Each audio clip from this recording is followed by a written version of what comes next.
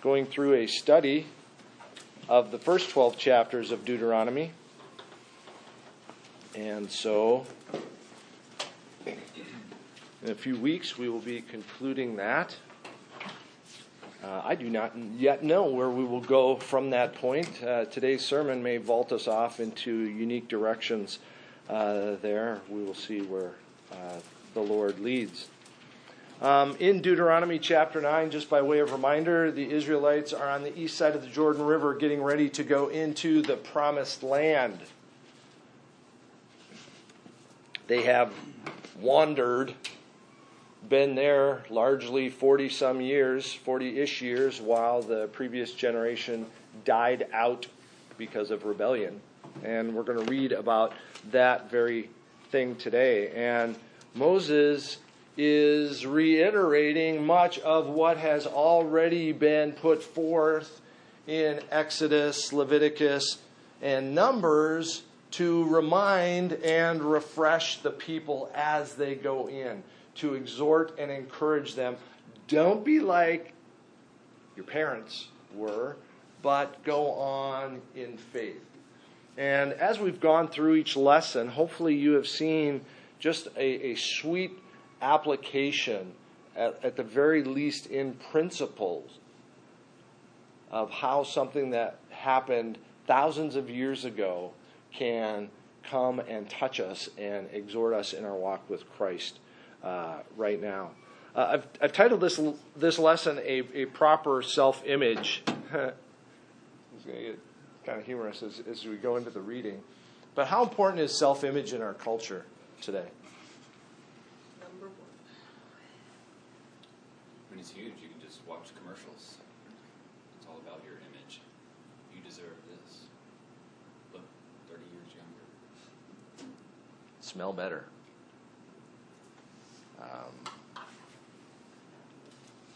Say what?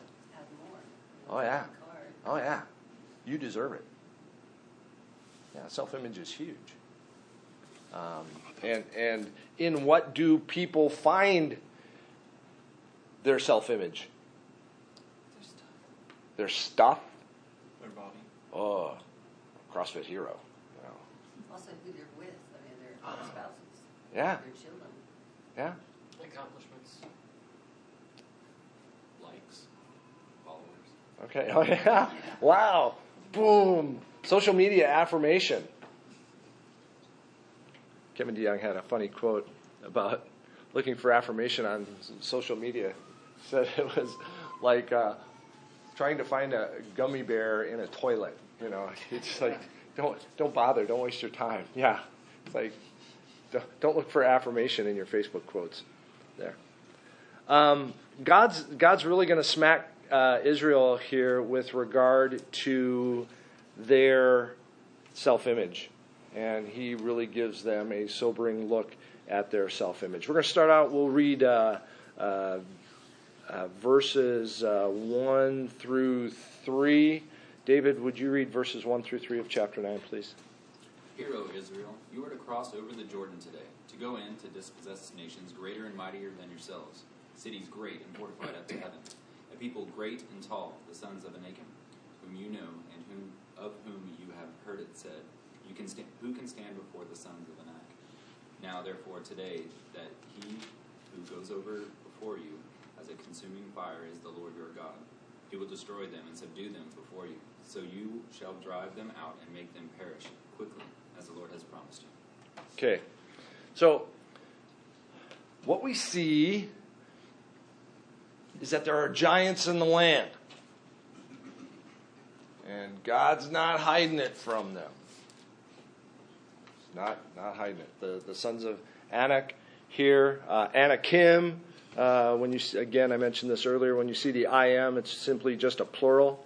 So the people group, the Anakim, sons of Anak, there, giants, had been seen by the spies, and it brought the spies all a tremble in Numbers chapter 13.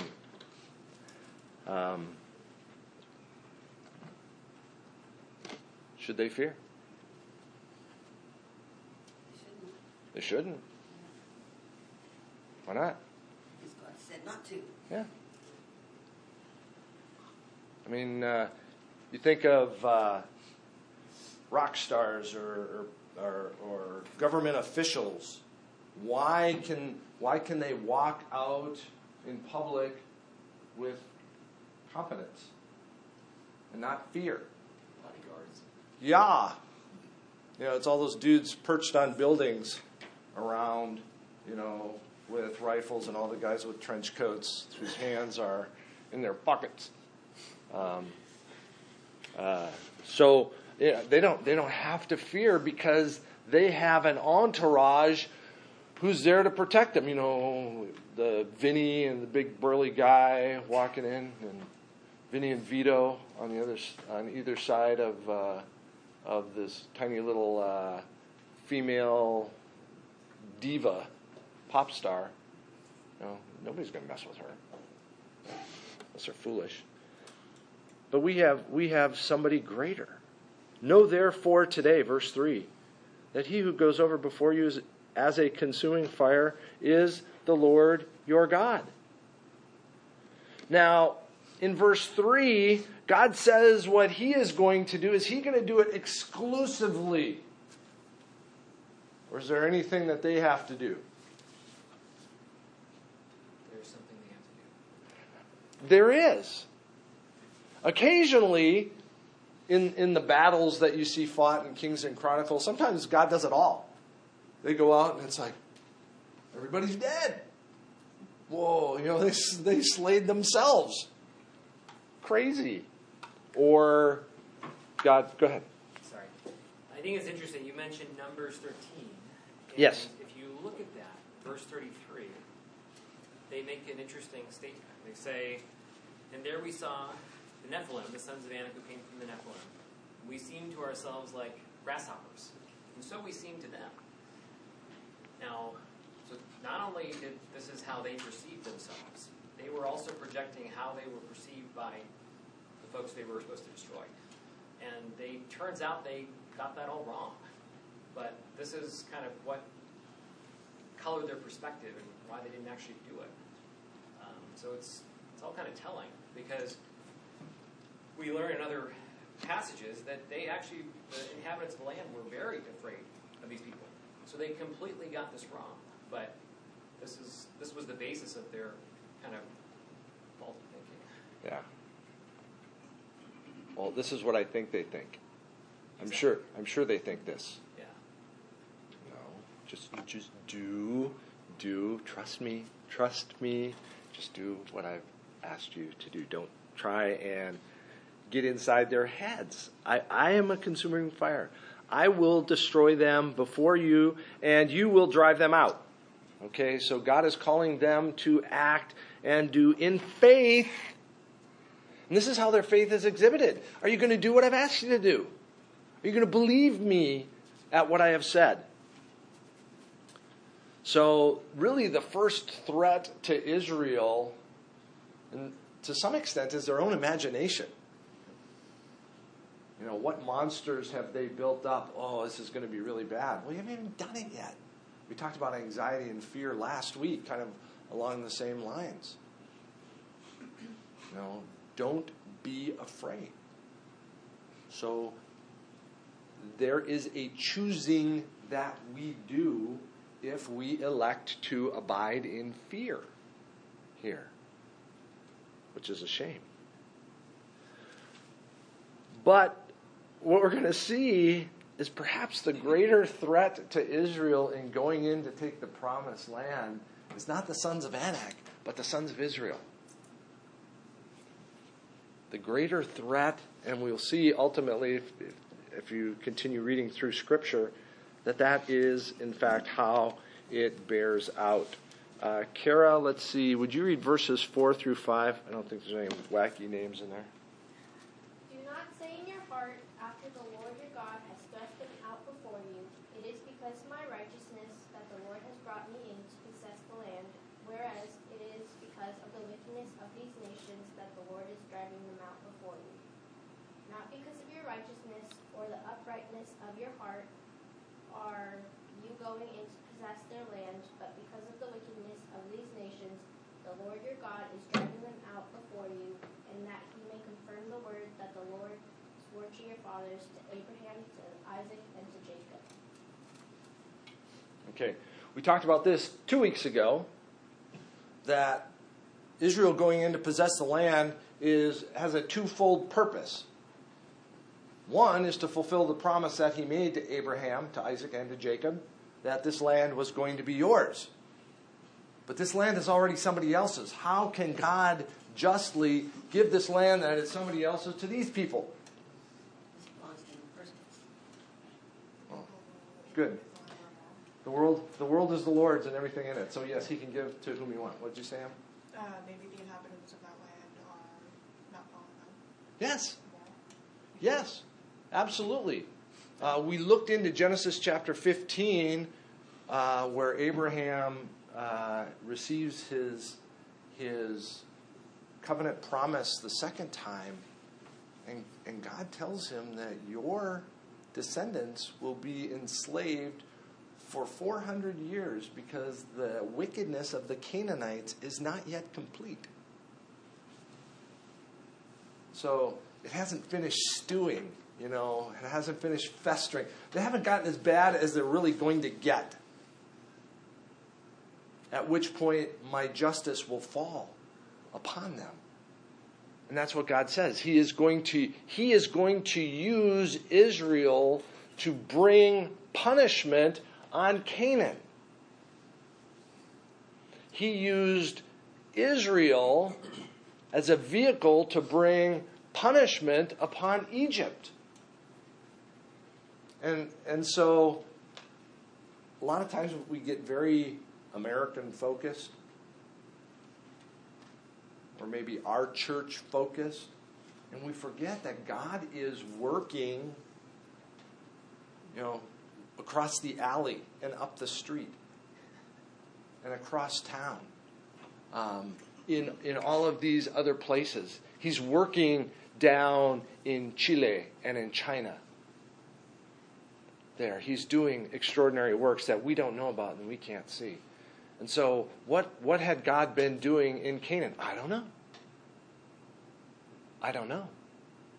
But we see at least one, and we talked about this before, one comes to repentance through this invasion. Rahab and family are protected by this. So God is going in to bring his justice. And he warns Israel about what? Where are we? Pride, essentially. Yeah, pride. He's warning them about their pride. What'd you say, Arnold? Not being self-righteous. Yeah. Oh yeah, we're the righteous people. So they're unrighteous. They're unrighteous. We must therefore be righteous, right?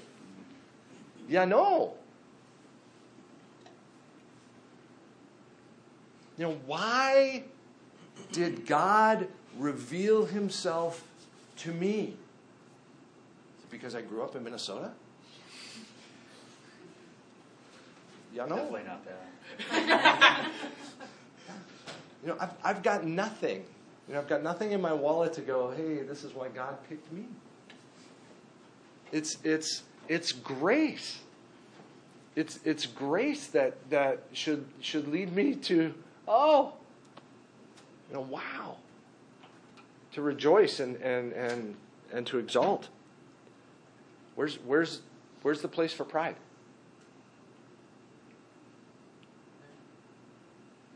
It's not. Because I can look back at my life, and I hope you guys can too, and I hope you do sometimes. I can't believe that he called me. Because there's really, really, really nothing in my past to merit his favor.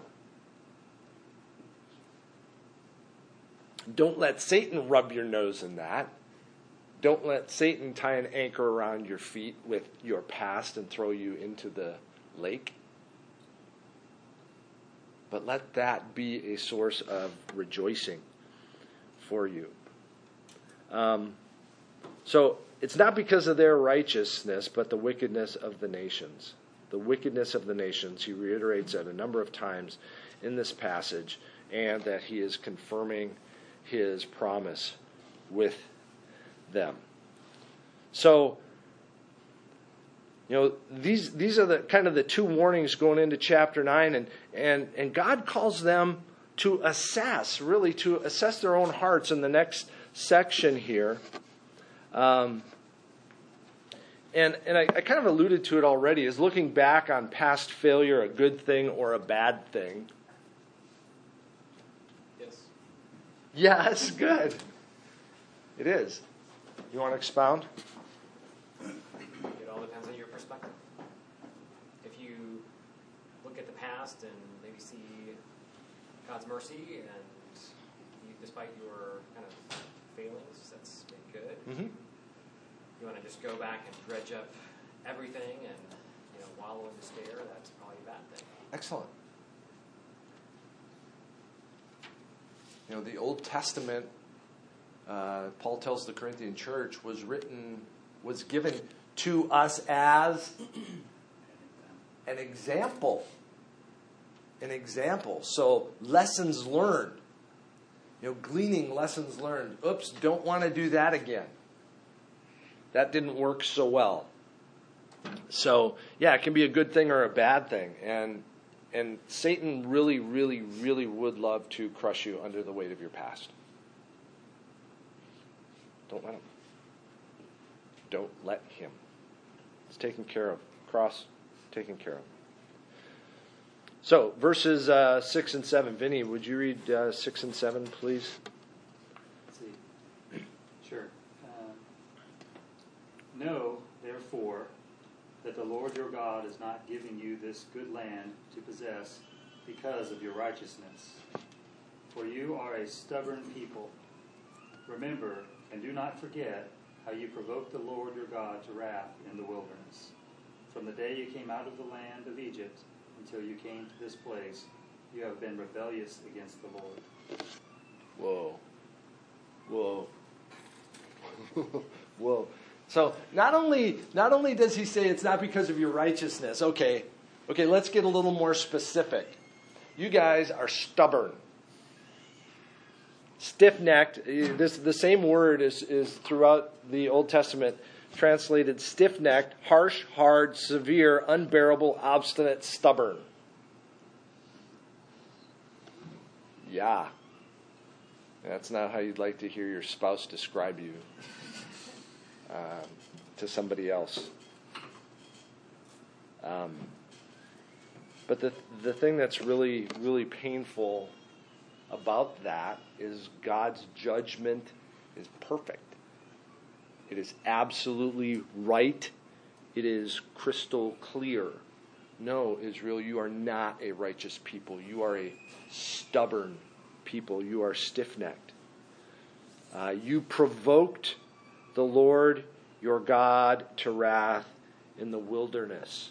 He says, remember and do not forget this. Do not forget this, what you did. What's it mean to provoke something? Okay. To antagonize. Example.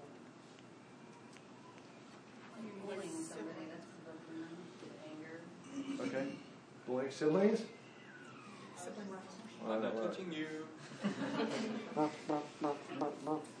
How long can I poke you before? I'm sure that doesn't happen in the LaRock family at all. Is provoking always negative, though? Because you could use a synonym and say you're trying to stir the fire around, try to get some air in there. To exhort, to provoke you. Yeah, you could provoke somebody in that way, toward a positive, but that's not. Israel's not provoking God to act on their behalf. No. I don't know if I've ever heard anyone use the word provoke in a positive term. They would use encourage or something else. But Yeah, I can see coaches provoke. Yeah, provoke somebody to. I mean, anybody see the movie Miracle? whoa. Is that the hockey? After the game with Sweden, where Herbie Brooks is standing out there. Everybody's gone home, and they're doing lines. Red line, blue line, red line, blue line, red line, blue line. Again. What's he trying to do? He's trying to provoke them. He's trying to provoke them to a breaking point till they understand what they have done. Okay, that would be a positive. But they're not. They're provoking God negatively. Provoking him to wrath is what they have done. From the day that you came out to this place, you have been rebellious against the Lord. How was Israel rebellious? How did they exhibit this rebel heart? They've had it ever since they were born. Okay, but how did they exhibit it after coming out of Egypt? I mean, they left Egypt, didn't Did they? a lot. I mean, when they ran out of food after a month or so, they started complaining about not having anything to eat instead of just asking God for something. Okay, so they're complaining about water, not having water. yeah, Whining and entitled. grumbling. Ugh. You know, we had food back in Egypt. You were in slavery back in Egypt, really? You're looking back at that as something good and wonderful? I think one of the biggest rebellions that they did was the golden calf. And God blessed them with all of those riches from the people that were their taskmasters. And they saw all of those miracles, and yet when he wasn't in their face, let me fashion these blessings into a calf that I made so that I can worship it. Yeah. Painful. He goes on in verse 8, even at Horeb, Mount Sinai, you provoked the Lord to wrath, and the Lord was so angry with you that he was ready to destroy you. When I went up the mountain to receive the tablets of stone, the tablets of the covenant that the Lord, and this is Moses narrating to them, the covenant that the Lord made with you, I remained on the mountain 40 days and 40 nights. I neither ate bread nor drank water, and the Lord gave me the 2 tablets of stone written with the finger of God, and on them were all the words that the Lord had spoken with you on the mountain, out of the midst of the fire, on the day of the assembly. And at the end of 40 days and 40 nights, the Lord gave me 2 tablets of stone, the tablets of the covenant. Then the Lord said to me, arise, go down quickly from here, for your people, whom you have brought from Egypt, have acted corruptly. They have turned aside quickly. Your people. God had called them to be his people. Now God's going to do your people. They've turned aside quickly out of the way that I commanded them, and they made themselves a metal image, the golden calf here. And so really they provoked God to wrath. What a tragedy. And God's wrath is absolutely just and right. We see that in 13 and 14. Furthermore, the Lord said to me, I've seen this people, and behold, it is a stubborn people. Let me alone, that I may destroy them and blot out their name from under heaven, and I will make you a nation mightier and greater than they. Okay? They have rejected me. We see that over and over from God's people going, no. God has done all of this to call a people to himself, a holy people to himself. They go, no. This is why Paul says not all Israel is Israel. Because so much of the nation that God has called wants nothing to do with him. They want no part of him. That is why so many today who call themselves Christ followers are not Christ followers. Because they really don't want anything to do with him. Oh, that not be said of you or me.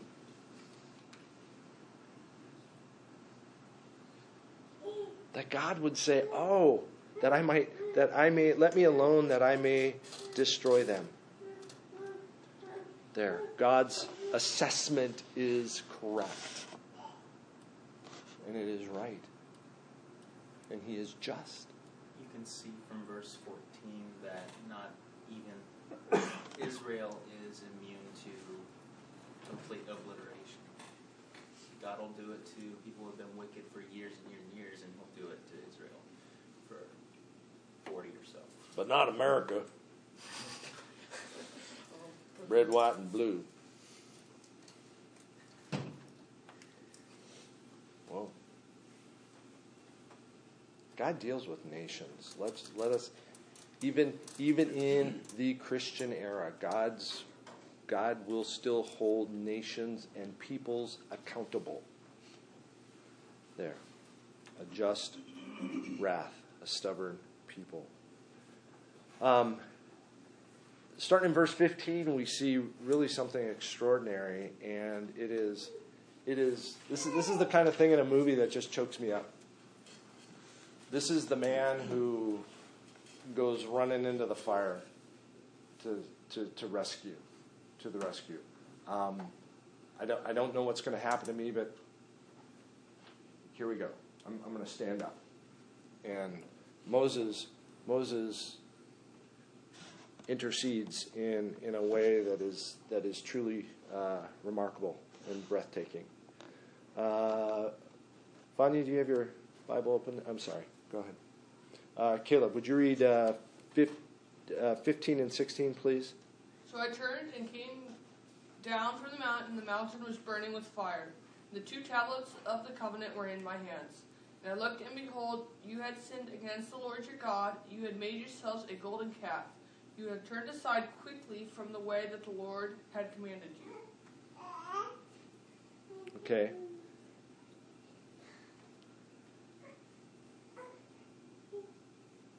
A clear assessment on Moses' part. You had sinned. Okay? Do you have a brother or sister in your life who will look you in the eye and say, you are in sin? Somebody who loves you so much that they're not just going to say, oh, your hair looks great today.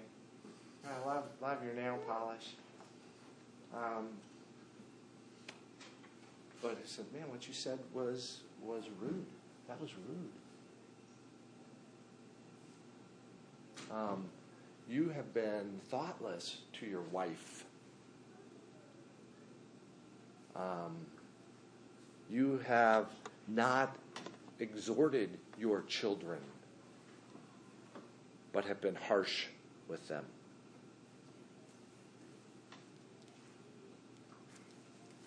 I looked, and behold, you had sinned against the Lord your God. Made yourself a golden calf. Verse 17. So I took hold of the 2 tablets and threw them down out of my hand and broke them before your eyes. Okay? He identifies a problem. He declares the truth. Boom. You're in sin. Here's God's covenant. This is what you did with it. Boom. Shatters it. Confronts them with their sin. And from that point on, he now leaves them to intercede for them. Verse 18, I lay prostrate before the Lord as before. 40 days and 40 nights I neither ate bread nor drank water because of all the sin you had committed in doing what was evil in the sight of the Lord to provoke him to anger. For I was afraid of the anger and hot displeasure that the Lord bore against you, so that he was ready to destroy you. But the Lord listened to me that time also. The Lord was so angry with Aaron that he was ready to destroy him. And I prayed for Aaron also at the same time. Then I took the sinful thing, that calf that you had made, and burned it with fire and crushed it, grinding it very small until it was fine as dust. And I threw the dust into the brook that ran down from the mountain.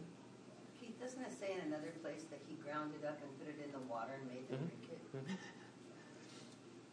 So my question here is, he comes down and he throws the tablets down and destroys them. The Israelite people hadn't seen the tablets. They didn't know what was on the tablets, correct? So what do you think the reason was for him destroying those tablets? Frustration, right? Was that something God told him to do, or was that just his anger? Doesn't say. It would be speculation. They hadn't seen the tablets, but they heard the commands. Mm-hmm. He got That's to rewrite chapter them later. 33, and Yeah. the commandments are in 20. So they knew you shouldn't make false images. Yeah.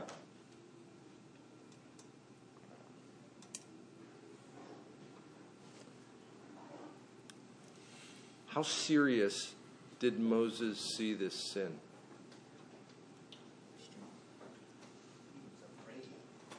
For them. He was afraid for them. So serious was this that he neglected his own self-care, basically. Yes. He felt for them. Have you ever been in agony for any sin like that?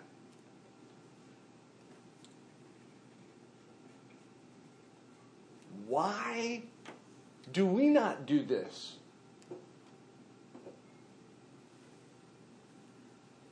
I'm not exhorting you to go fast for 40 days and 40 nights over the sin of a child necessarily.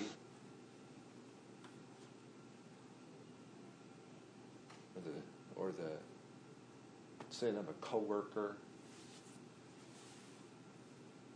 But does it grieve you?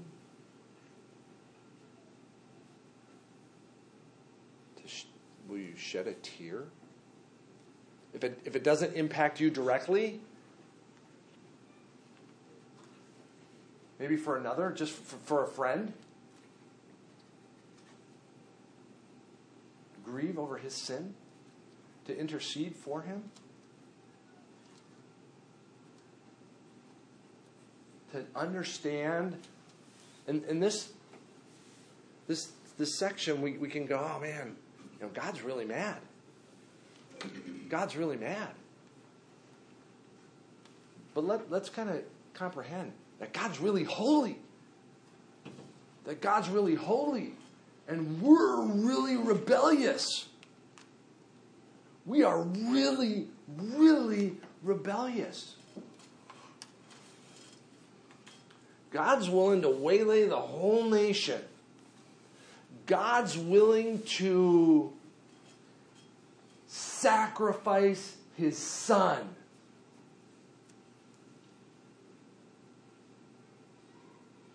God the Son is willing to be bound in human flesh and to be scoffed by his creatures, to be whipped by those he created, to be crucified by them, and then to suffer the wrath of his Father for their sin. Magnitude. And we poo-poo it. It's not a sin. Oh, it's not a sin. Oh, if you feel it, then it's good. It's good. Follow your heart. Follow your feelings.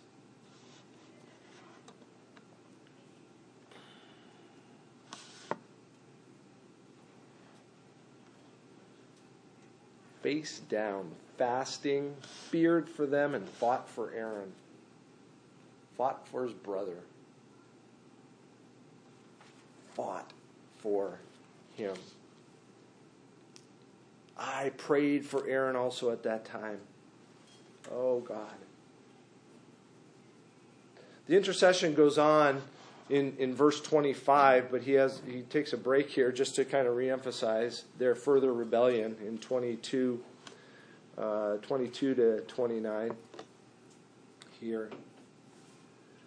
22 at Taberah, also and at Massah, and at Kibroth Hattaavah, you provoked the Lord to wrath. You can go back and look these up. Taberah in Numbers 11, 1 to 13. Massah was the water. That was back in Exodus 17, 1 through 6. We looked at that. And, well, let's turn actually to Numbers chapter 11, because two of them are in that section. Numbers is about as fun a book to read through as Judges is.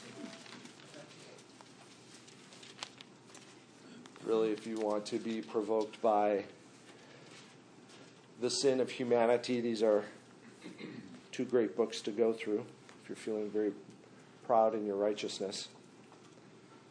11, 1-3, the people complained in the hearing of the Lord about their misfortunes. Aww. And when the Lord heard it, his anger was kindled, and the fire of the Lord burned among them and consumed some outlying parts of the camp. Then the people cried out to Moses, and Moses prayed to the Lord, and the fire died down. So the name of that place was called Taberah, because the fire of the Lord burned among them. What provoked this?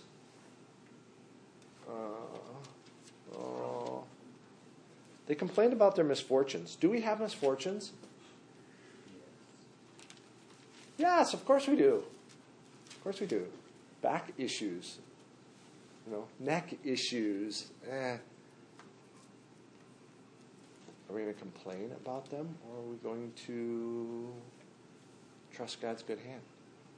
Does he understand? It hurts. It hurts. Can we cry? Can we weep because it hurts? Yes, absolutely. Can we cling to God and go, I don't understand. Please take this away? Yes, absolutely. That's different than, you wouldn't believe the pain I'm suffering in my neck from the car accident I was in. And you just grab it. You don't even want to be around this person because they're just constantly, everything. The sky has fallen. Don't you know? It's the end of the chapter. They complain about the food. God brings them quail. Verse 33, while the meat was yet between their teeth before it was consumed. 33:11. The anger of the Lord was kindled against the people. The Lord struck down the people with a very great plague. Therefore, the name of that place was called Kibroth Hattaavah. Means graves of craving. Oh, man. Yeah, go by that place. What's that place? Graves of craving. Ooh. What's the story there? Yeah. Because they buried the people who had the craving. From Kibroth Hattaavah, the people journeyed to Hazeroth, and they remained at Hazeroth. So Moses goes, oh yeah, and then there's this, and there's this, oh yeah, and then there's this too.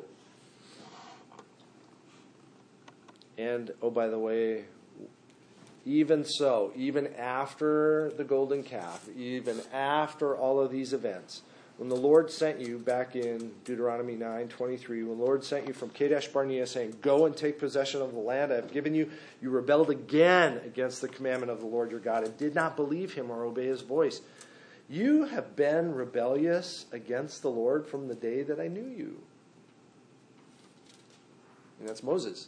Moses is now saying this. I mean, this is all you've done. All you have done.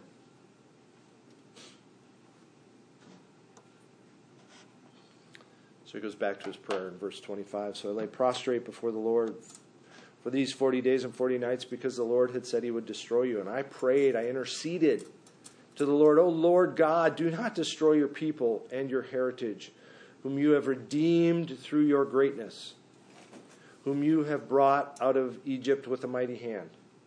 Are those true? Yeah, did God do those things? Absolutely. Is Moses praising God for what he has done? Yes, absolutely. Remember your servants, Abraham, Isaac, and Jacob. God, I call upon you to remember your promises. Remember your promises. I'm clinging to them right now. I'm holding fast to them. You've made these promises. You've made these covenants. Remember them. Do not regard the stubbornness of this people or their wickedness or their sin, lest the land from which you brought us say, because the Lord was not able to bring them into the land that he promised, and because he hated them, he has brought them out to put them to death in the wilderness. God, the other people, man, they're going to go, what was the whole point? What was the whole point if you don't finish, if you don't consummate this thing that you have started?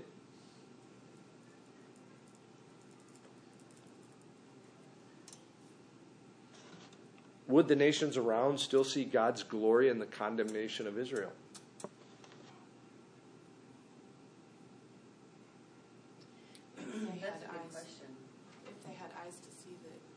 sinfulness of the Israelites and God's justice. Because didn't Moses say, or Moses or somebody said, if you destroy these people, what will the nations around them Yeah. think about it? That's what Moses said that actually at the time. So he's recounting that time there. It doesn't necessarily say that Moses was righteous in saying that. Okay. Can God show his glory in condemnation and destruction? He does all the time. Yeah, but you ask whether the nations would understand what God was doing, and they may not because their eyes are not open to truth. So Okay. they just see, look, their God destroyed them. How silly is that? So does it really matter if they see it or not? Are they going to see? Yeah. So I kind of giggle when I see Moses kind of arguing with God. It's cute, you know. But what because God can show his glory whichever way he chooses, and he will. Will people understand it? Will they understand Israel scraping the Canaanites off the land? Do they today? No, they don't. They're going, what? You know. So they don't understand that. People are fickle because of their own hearts. Sarah said it well. If God gives them eyes to see, then they will, either way. But, I love Moses' intercession. He intercedes for his brothers. He intercedes for them. He calls God to remember what God has promised. Oh, what you have done. Oh, finish your work. Please don't destroy this one. Philippians 1:6. He who has begun a good work in you will be faithful to complete it in the day of the Lord Jesus Christ. Oh, Lord, continue their life. Continue to work in their life, that they might run the race well and bring glory to your name. Is that a good prayer? Hope so. Oh, God, smite this one that your glory might be seen. Oh, man. Don't hope it doesn't ricochet. Keith, real quick, some will argue that Moses, that intercession, that he changed God's mind. What would you retort to that?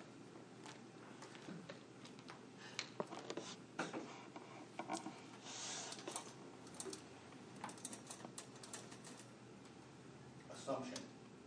Well, because it says right here, the Lord said he would destroy you. When did God know what Moses was going to do? From the beginning, yeah. So how could he change from knowing that? Did God go back on his word then? Because he said he would destroy you. What's that? I'm not picking a fight. I'm just saying, for an unbeliever, God said he would destroy them. He also said he would destroy Nineveh.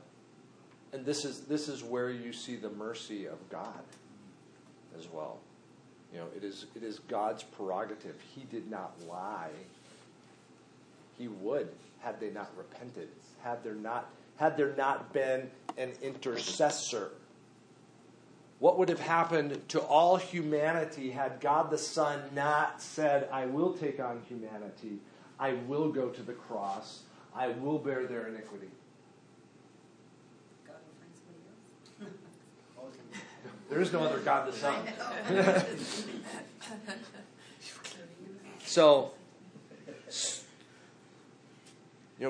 man's condemnation was sure, certain.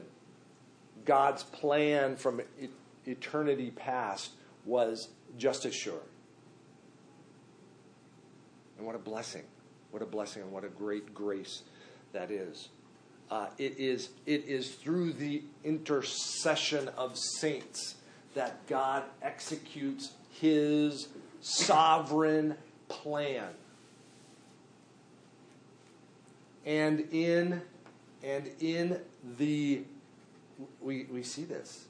Does it grieve God's heart? It does. Did God truly repent? And I don't mean repent as in sin, but grieve was he sorrowful that he made man in Genesis chapter 6? When he looks at the entire earth and nothing, Moses, one little beacon of light. Huh? Not Moses. Noah, thank you. Noah. We know who you meant. Thank you. Oh, another O guy. Yeah. You know what you're talking about. You know, was God truly grieved? Sure. Absolutely. Let us not think that our God is like a brick wall. He's cold and unfeeling. He is absolutely feeling. He has emotions far more acute than we do. That we are emotional beings simply highlights the glorious God that we serve, who is provoked to wrath, who does take delight in his children who follow after him as well. Some quick takeaways here. We will always face giants. We will always face giants. Are we going to balk? When the world says, you can't do X, Y, or Z because you are a Christian. Are you still going to do X, Y, or Z? Are you going to risk prosecution? Are you going to risk arrest? Are you going to risk losing your job? Will we stride with confidence? The confidence of being held by an omnipotent God. And we've got a bodyguard like no other. One of the giants that we will face, though, is our own success. So the second thing is, don't let our success go to our head. You know, let us not.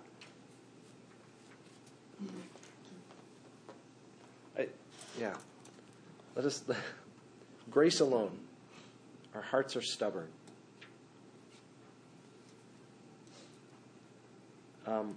Let your failures. Let your failures do their good work in your life. Don't suppress them. Don't ignore them. Neither beat yourself about the head and shoulders with them. But remember them. And learn from them. And praise God that He brought you through them. That He didn't just wipe you out after that, but He showed you grace.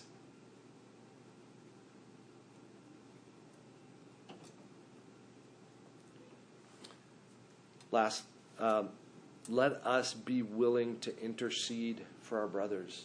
Let us be an interceding people, a praying people. Do I care about my brothers and sisters? Have I heard of somebody who is caught in sin? Entangled, tripped up, face plants because of sin. Oh, that I would pray for them. Do I pray for those who are grieving, who are aching, who are in pain and agony? To call upon God's grace, not in our own might, not in our own righteousness, to call on His promises and to call on God's great glory.